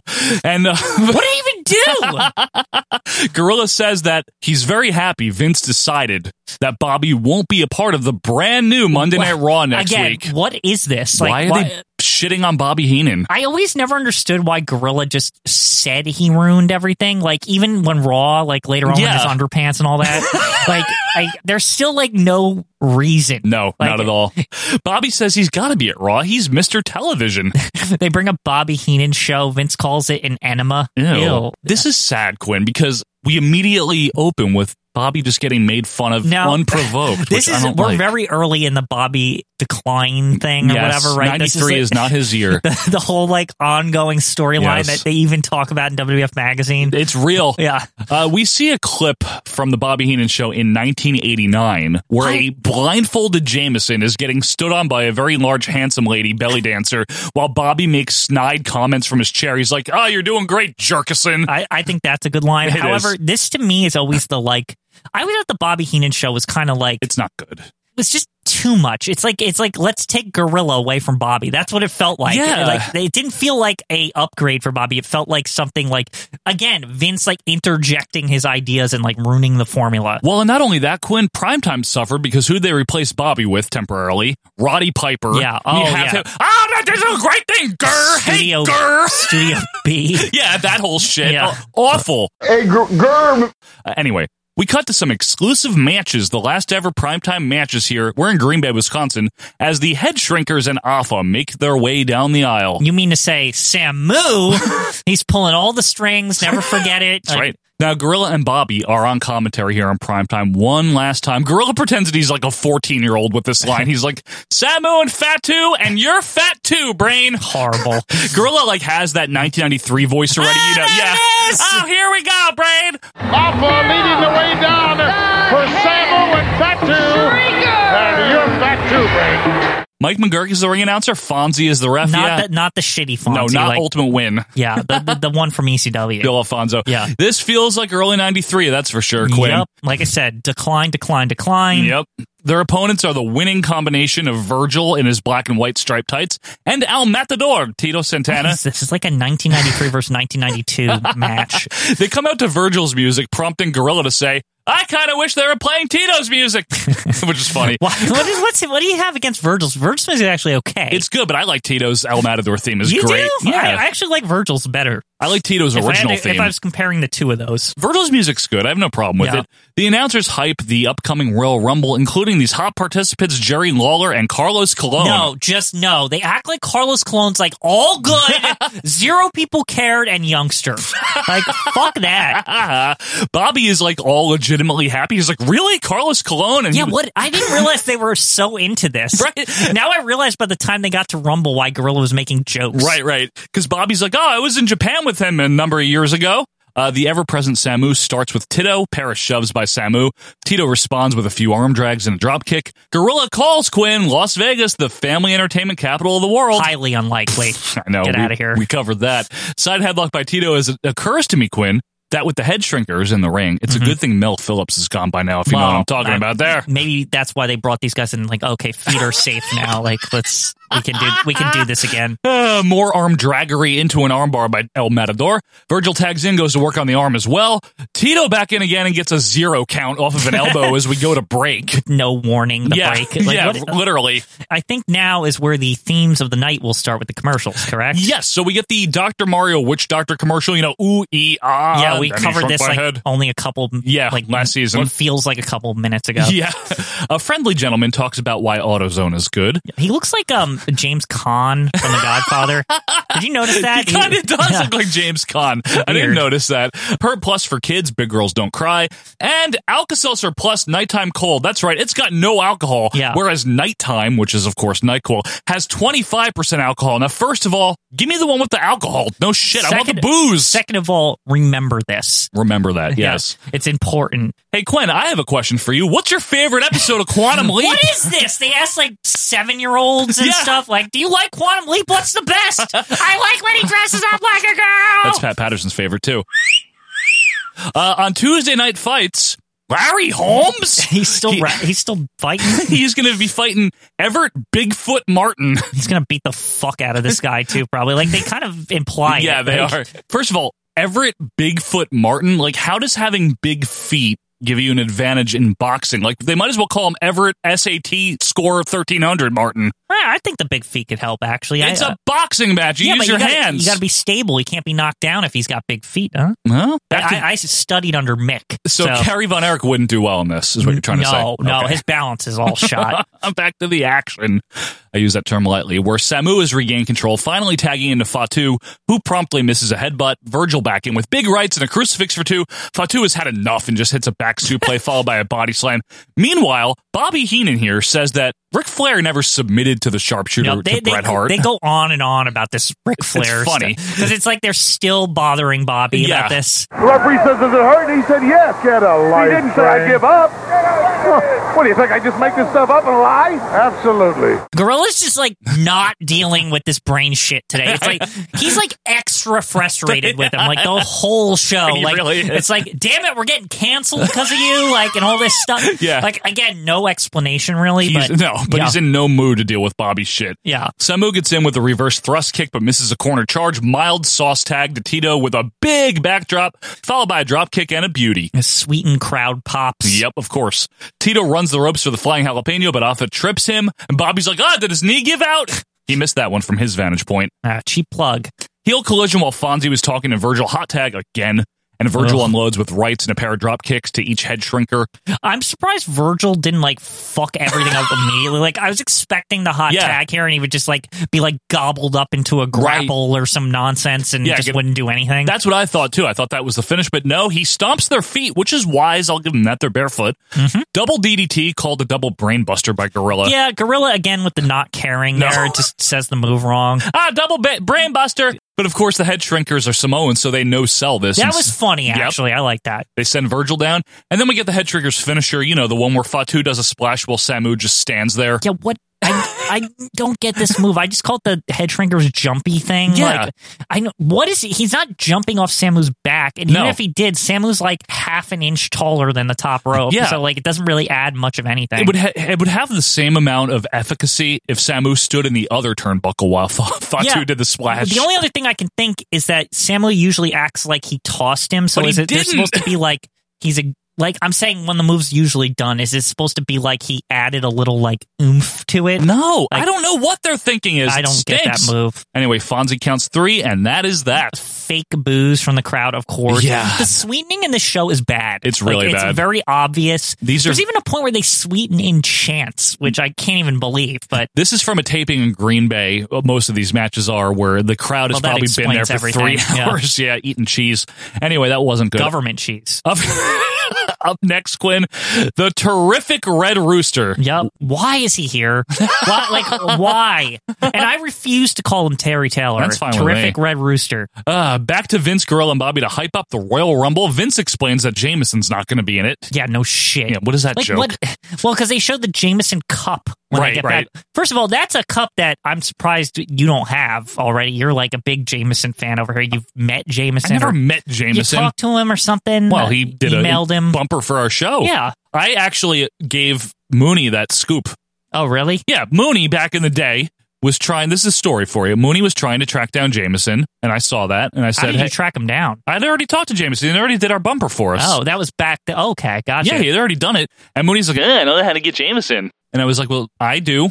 And I reached out to Jameson and I said, hey, contact Sean Mooney. He wants to interview you. So we did. You were the connection between Jameson and Mooney. Yes, we could have interviewed him. I gave it to Mooney. You hear that? I gave the interview to Sean Mooney. Hey, I do like, though, that you connected two old friends in Sean Mooney and Jameson. Jameson is a really nice guy. He is nice. John DiGiacomo, yeah, really good nice guy. Anyway, Bobby Heenan Quinn is confident that Razor Ramon's going to win the WWF title from Bret Hart at the Rumble. Please no. Like, it's the shitty Razor.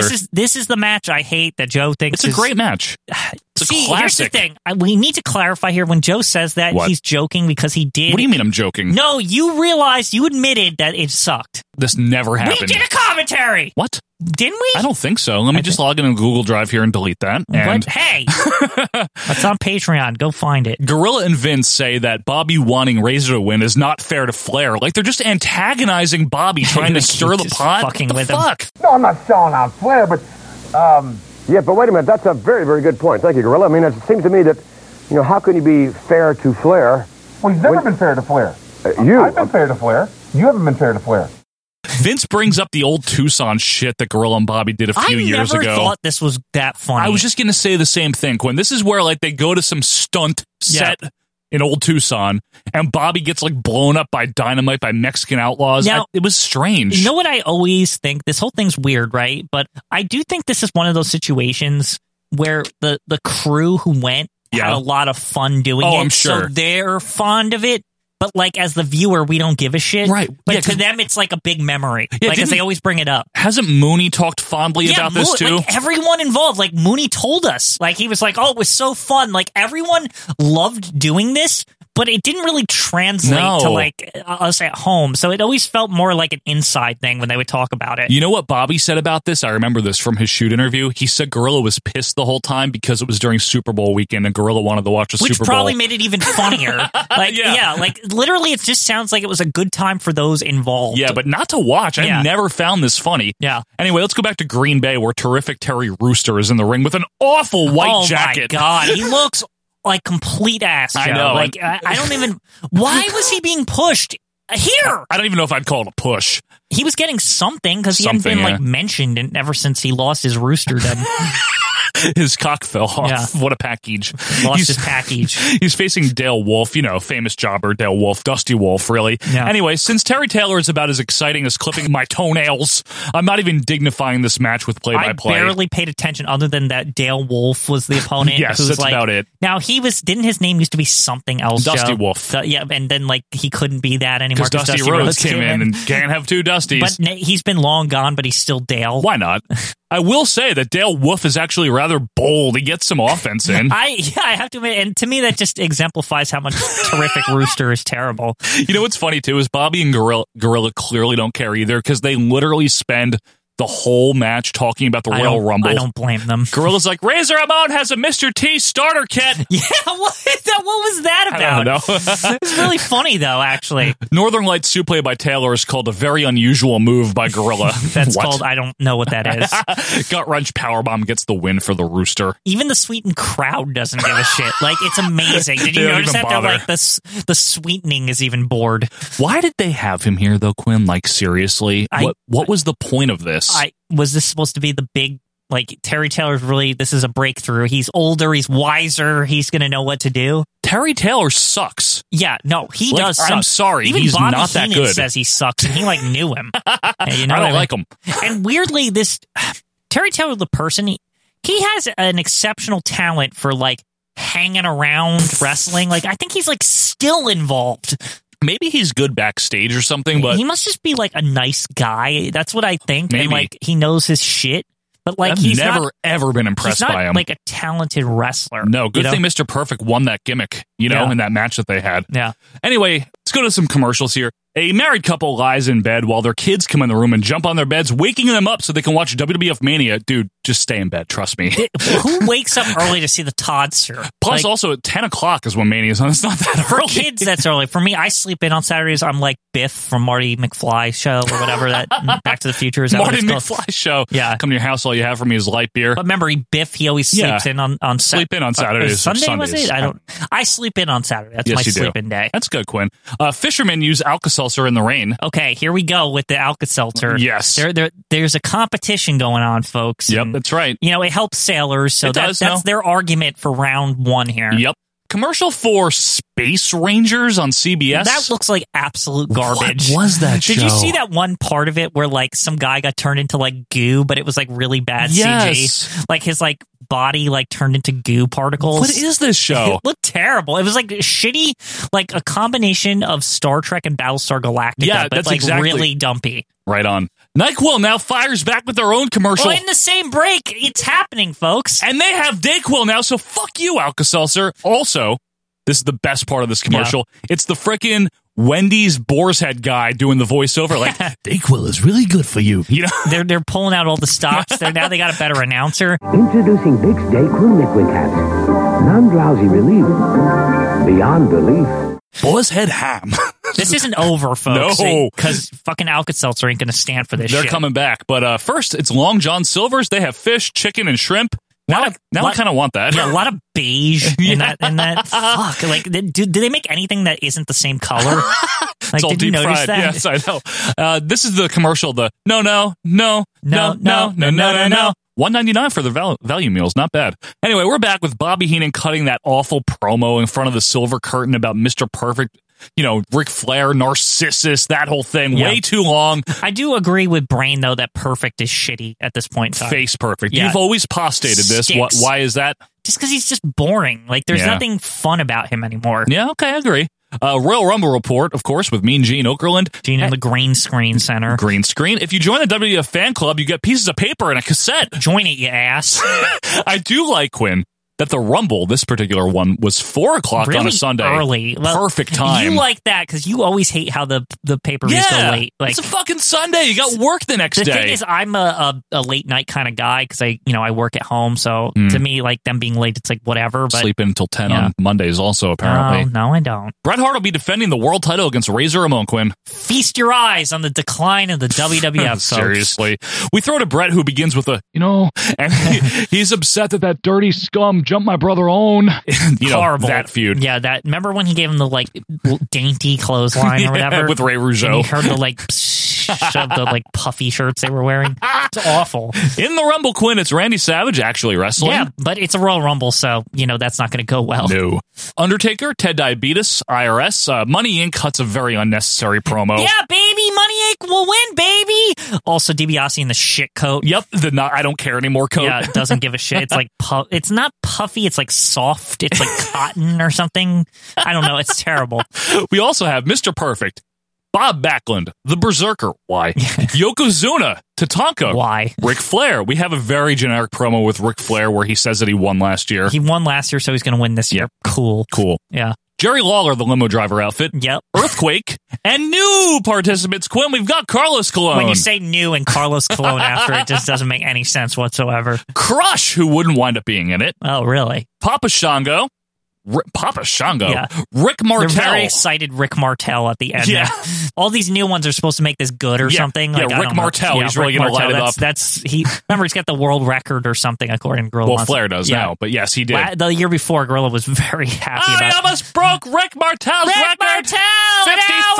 53 minutes, Brain. And don't forget, Quinn, the Beverly Brothers take on the Steiner Brothers. Mm-hmm. So Rick and Scott cut their usual oatmeal mouth promo. As I fall asleep. Scott's like, Beverly Brothers, we're not taking you lightly. This is our first Royal Rumble, and Beverly Brothers, we're not taking you lightly. Always. Gene says this is shaping up to be one of the greatest Royal Rumbles ever. So order it, you cheapskates.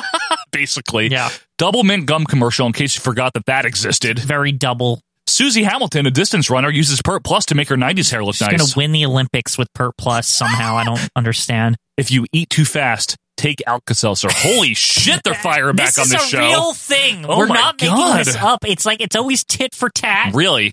It's unbelievable. Usually tat. Use AT&T, Quinn, to help save on your international calls. Why is this the longest ad? It's so long, like international calls, and it's showing like different like vague interpretations of communication, like people talking to each other, like a girl in China, like a Chinese girl, but in Paris holding up a phone to the Eiffel Tower. Like it was really weird. And it's like a minute. Yeah, it's like it's like those vague like corporate type images of like this is like very international. It's like look at all the everyone's from different countries mixing together and communicating with each other with telephones. Promotional consideration is paid for by Bret Hart and Ika Pro, Randy Savage and WWF figures from 1991. Yep.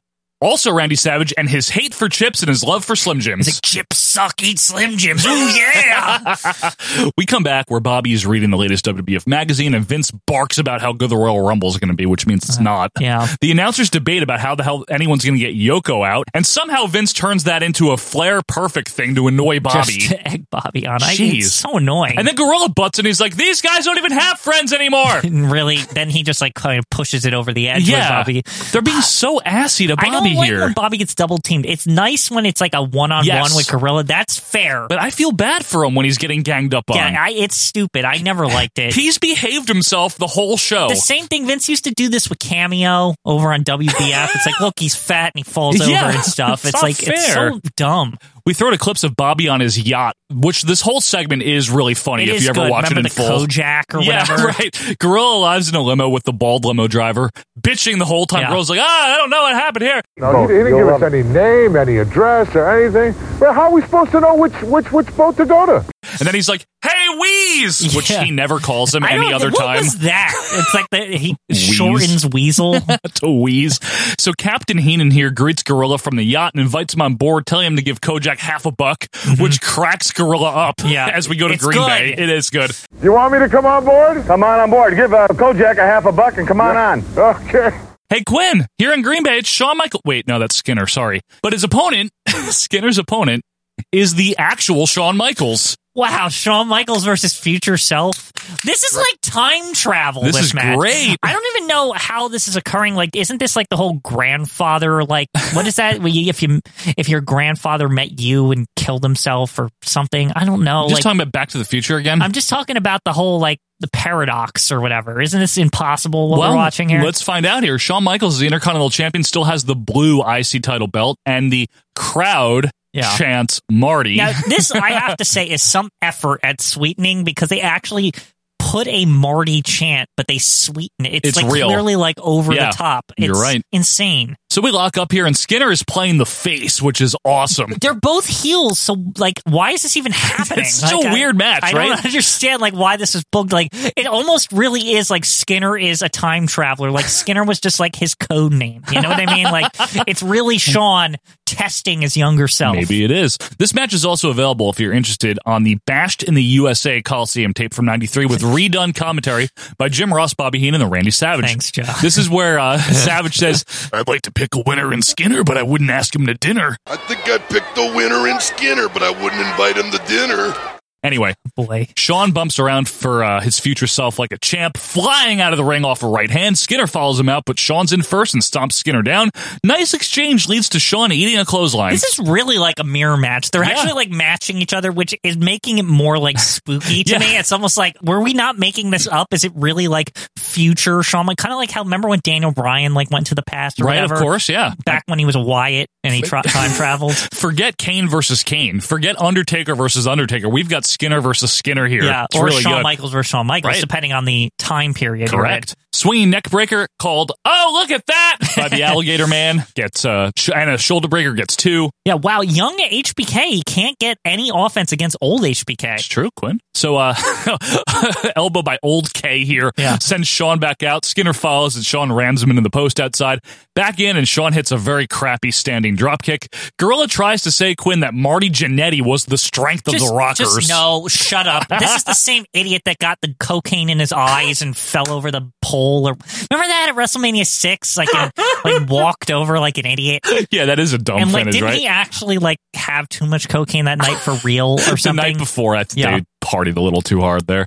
Skinner takes back over, and the crowd is actually into him. I'm not kidding. They're cheering Skinner. Well, because he looks so familiar. They're like confused. You know? Like, is that Shawn Michaels? It's like, wow. It's like if he had a beard and his haircut was a little different. Like, I wonder, are they the same? Shawn nails a super kick out of nowhere for the win. Good stuff, surprisingly, honestly. Yeah, young Shawn poses after the victory. That's right. We throw to a clip of Bret Hart in his sunglasses and jacket painting what is this? with a palette like he's Bob Ross. And then to the Nasty Boys spray painting a picture in the hallway somewhere. It just like ends. Like, why was that even shown? What was the point of that? I don't know. And they called it a primetime memory. I don't remember from, that. Like, last week? Probably. Probably from like 91 or 2. Yeah. During the shitty era. To me, that was like the same version of the Nasty Boys, like when they went to that video store. It's like the same, like kind of like they're sort of facey, but they're not yet. Like kids are supposed to think that's sort of funny or whatever. What do you mean you don't have the Nasty Boys Coliseum tape? Yeah. Like there wasn't one, you jackasses. Why would they ever make that either? They wouldn't. We clipped a Sean Mooney from the event center to hype Monday Night Raw. That's all he says. Yeah. Like, go to Raw. That's literally the only thing he does on this whole show. He's just like, oh, there's tickets, go! Now it is time to start preparing for Monday Night Raw. And then a very sick couple try to figure out who needs the NyQuil I more. can't even believe this is still happening. NyQuil's firing back again. Unbelievable. And then we have an advertisement for the Veterans Life Insurance Company. It's like some weird like computer noises or like it's like beep beep beep. Contact the computer; they'll help you. Back to Vince Guerrero and Bobby to hype up Raw again, and Vince unfortunately reminds us that Bobby Heenan will not be there. He also says Brain has a brand. Yes, a brand. Come on, Vince. And he doesn't like his brand either. No, he doesn't. And I can't even believe Vince is using brand in 1993. His daughter will be the brand officer eventually.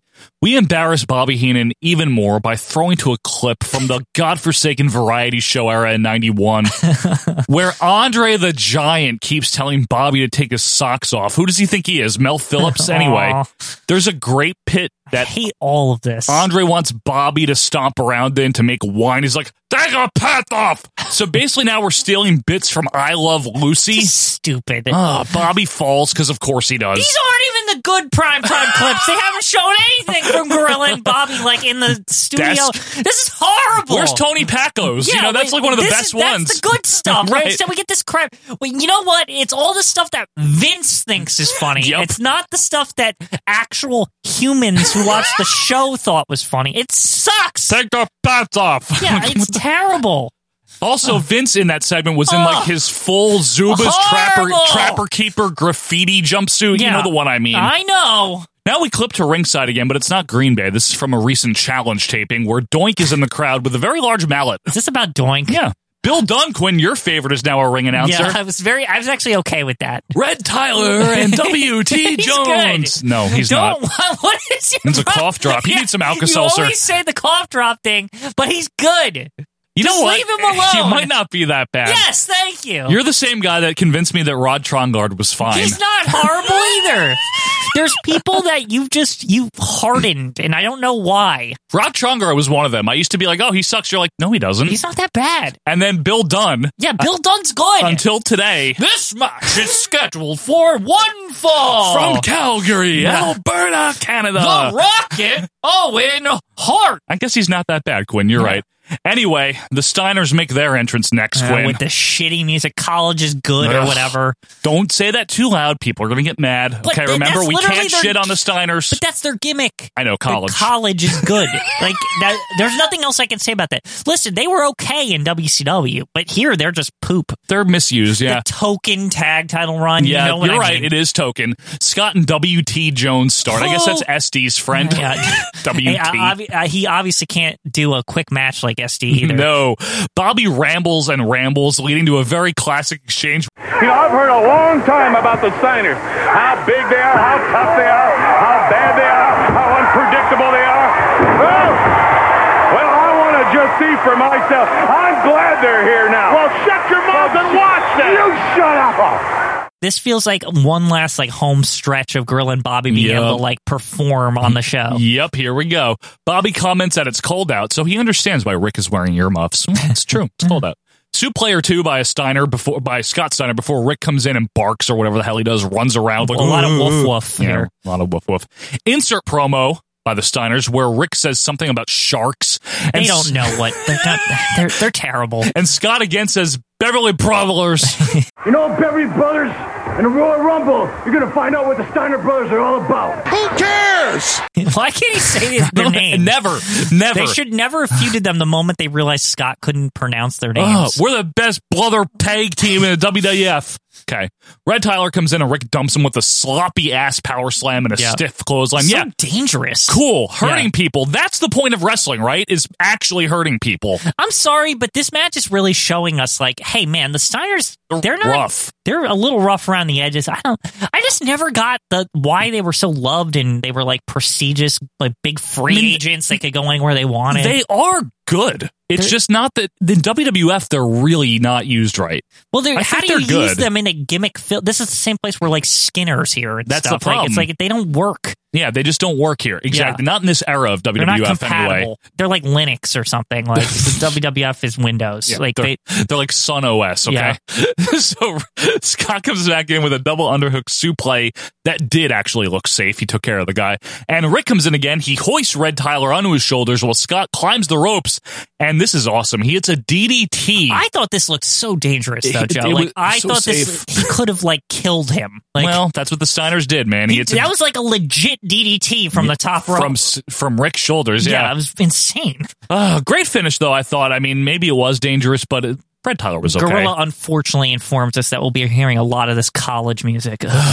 Fonzie has a very high 3 count. I just have to mention. You see not that Fonzie. He's got his no ultimate win. Yeah. He's got his armpit all the way in the air. Anyway, Quinn, another Alka-Seltzer commercial. The counter punch to NyQuil here. Yeah.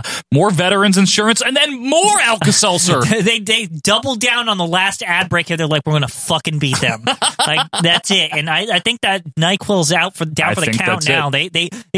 Their ad budget, they don't have enough to return fire here. Promotional consideration is paid for by G.I. Joe action figures. Randy Savage still hates chips, and I got to ask, what the fuck's his problem with chips, by the way? I hate chips, and then he like crushes the bag. But my problem, Quinn, Slim Jims are no replacement for chips. No, they're both salty. Quinn. They're just different texture, you know? Slim Jims do not even come close to a good bag of chips. Can I say this? You can. In one night, would you have a bag of chips and Slim Jim, or would you have a Slim Jim or a bag of chips? I'd rather have chips. No, I'm saying like you wouldn't have both in the same night, so it's like one or the other. No, I'd have Slim Jims earlier in the day if I went to the convenience store to buy cigarettes, and in my car I pick up a Slim Jim and eat it. I'm thinking maybe the ad here is really like you should get Slim Jims for tonight instead of chips. Who the fuck gets Slim Jim instead of chips? You could do that. Okay. So his lordship shills. What was this? Tay2, the arcade game. But he says it's like the greatest selling arcade game. It's the best arcade game of all time, and you can play it now. Isn't that like Street Fighter or Pac-Man or something? Like one of those. Not T2 the arcade. That was always the one in the corner because it was only one player, and like it's you're like it's got the gun and everything, and it was really tall. The gun. It's very big. Remember, it's tall. If you were like a kid, you needed to stand on something to play it. Sure, of course.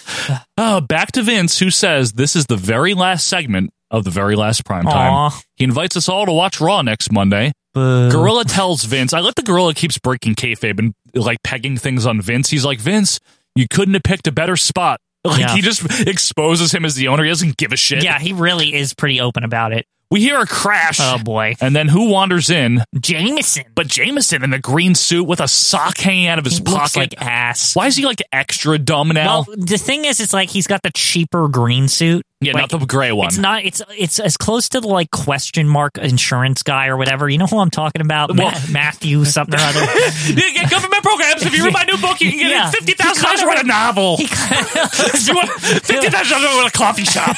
There are government programs that give $100,000 to open up a coffee shop, $15,000 to write a novel. Remember, like in the 2000s when he like returned, and even like his question mark suits were even cheaper. That's like this Jameson right now. Oh God, he's got an award for Bobby Jameson does, Quinn. It's not an Emmy, it's a corny because you're the corniest guy on TV. That itself was corny. I was like, really, a piece of corn? He pulls out corn. Corny? Come on! And he pulls out corn on the cob, and Bobby's like, "Where have you had that?" And Jameson's like, "In my jacket. I got macaroni too if you want it." And Jameson's funny, Quinn. Bobby's like, "Get this guy out of here. Get this guy out of here." And then Bobby just runs off the set to throw up, and that's it. This show just so sad. It's just like, I'm done, bye. What a way to end an 8-year run. Jameson. So Jameson like ruins the ending. This is a time, as much as I hate to admit it, yes, it's very much the decline. Is as charming as some things in 93 are. And there's some good wrestling matches. This is the end of an era, truly. Right. Quinn. Hey, we had good things. Let's do bad things now. Raw would start in 1 week, taking over the time slot. I'll say this. Raw was exciting for maybe the first 5 or 6 weeks, but then aircraft hangars and all this shit. So, I mean, that wasn't right away. But I know, but what I'm getting at Raw is had that a good 93. Yeah, but I would say primetime at that, like by the end of 93, I'd still say like I want primetime back. No. Like, I would. Yeah, definitely. Which version? I mean, you'd have to like go back to the classic Gorilla and, you know, because Superstars was still okay in 93. Bobby left in 93, though. Yeah, that's December, true. So, I mean, that was it. That was the last ever primetime, the only primetime in 1993, Yeah. and it wasn't very good. They didn't pick a lot of great memories, unfortunately. Yeah, what was that? There were so many good things they could pick, like, I don't know, the time Bobby's lawyer showed up. Right. Or like, stuff like, just all this goofy stuff. The only good thing they picked was the yacht. The yacht thing and is that was good, it. yeah. Like, that was it. I mean, they went to AC together, remember, for WrestleMania 4? It was all this, they remember when they went to the movie The premiere No Holds for Barred? No Holds Barred? Yeah, there's a lot of stuff they could have picked. Instead, we got Andre, like, making Bobby walk around in grapes. It's all the things that Vince thought was funny. It Yeah, wasn't well. what Gorilla and Bobby were, like, probably what they even thought was funny. You know what wasn't funny in 1993, Quinn? The WWF's bottom line. Yeah, that's horrible. wouldn't be very funny for like 5 more years either. But folks, we hope you found this episode funny. Thank you so much for hanging in with us here as we've romped you through the world of retro wrestling yet again. Next week, don't forget, it will be round 1 of the Royal Rankings of WrestleManias. We'll have another star to a jobber and we'll be reviewing something. Until that time, be sure to follow us on Twitter if you haven't yet. You can email us, or if you have a face group, join the group. It'll be a great time. If you want to donate, you can do that on patreon.com/OVP podcast. Check it out, at least see if you like it. And if you have iTunes, Apple Podcasts, if you want to leave us a review, that would be much appreciated. But until next week, I am Joe Murata. That is Michael Quinn, and we are out of here. See ya.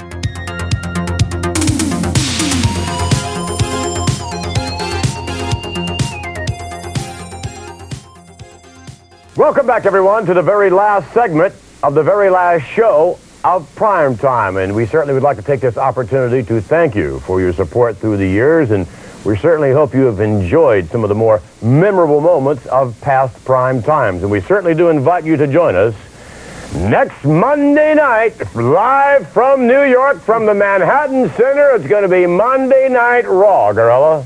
The Big Apple. You couldn't have picked a better spot, Vince. Well, and then again, some of us are real happy about it, and some of us aren't. I'll be there. You will? I'll be there. I may take. You said anything can happen. There's no question about that. It's live. Yep. Speaking of... No. Hey, Jameson, how are you? Good. Yeah, how are you, pal? Good. So this is the last show. The last show, And Jameson. I got a special presentation for Bobby. I don't want anything from you. I It's told an you that. award. I don't want to. It's an award. Award. As if you're going to win an award? Yeah, because But if he has it. You said you wanted an Emmy, remember? But we couldn't get you an Emmy, but we got you a corny. Yeah, because you're the corniest guy on television. Corn on you the got that right. cob, and look. Yeah. Where have you had that? My jacket. I I got don't think so, macaroni, pal. too, if you want that. What is it? Macaroni. Get this guy out of here.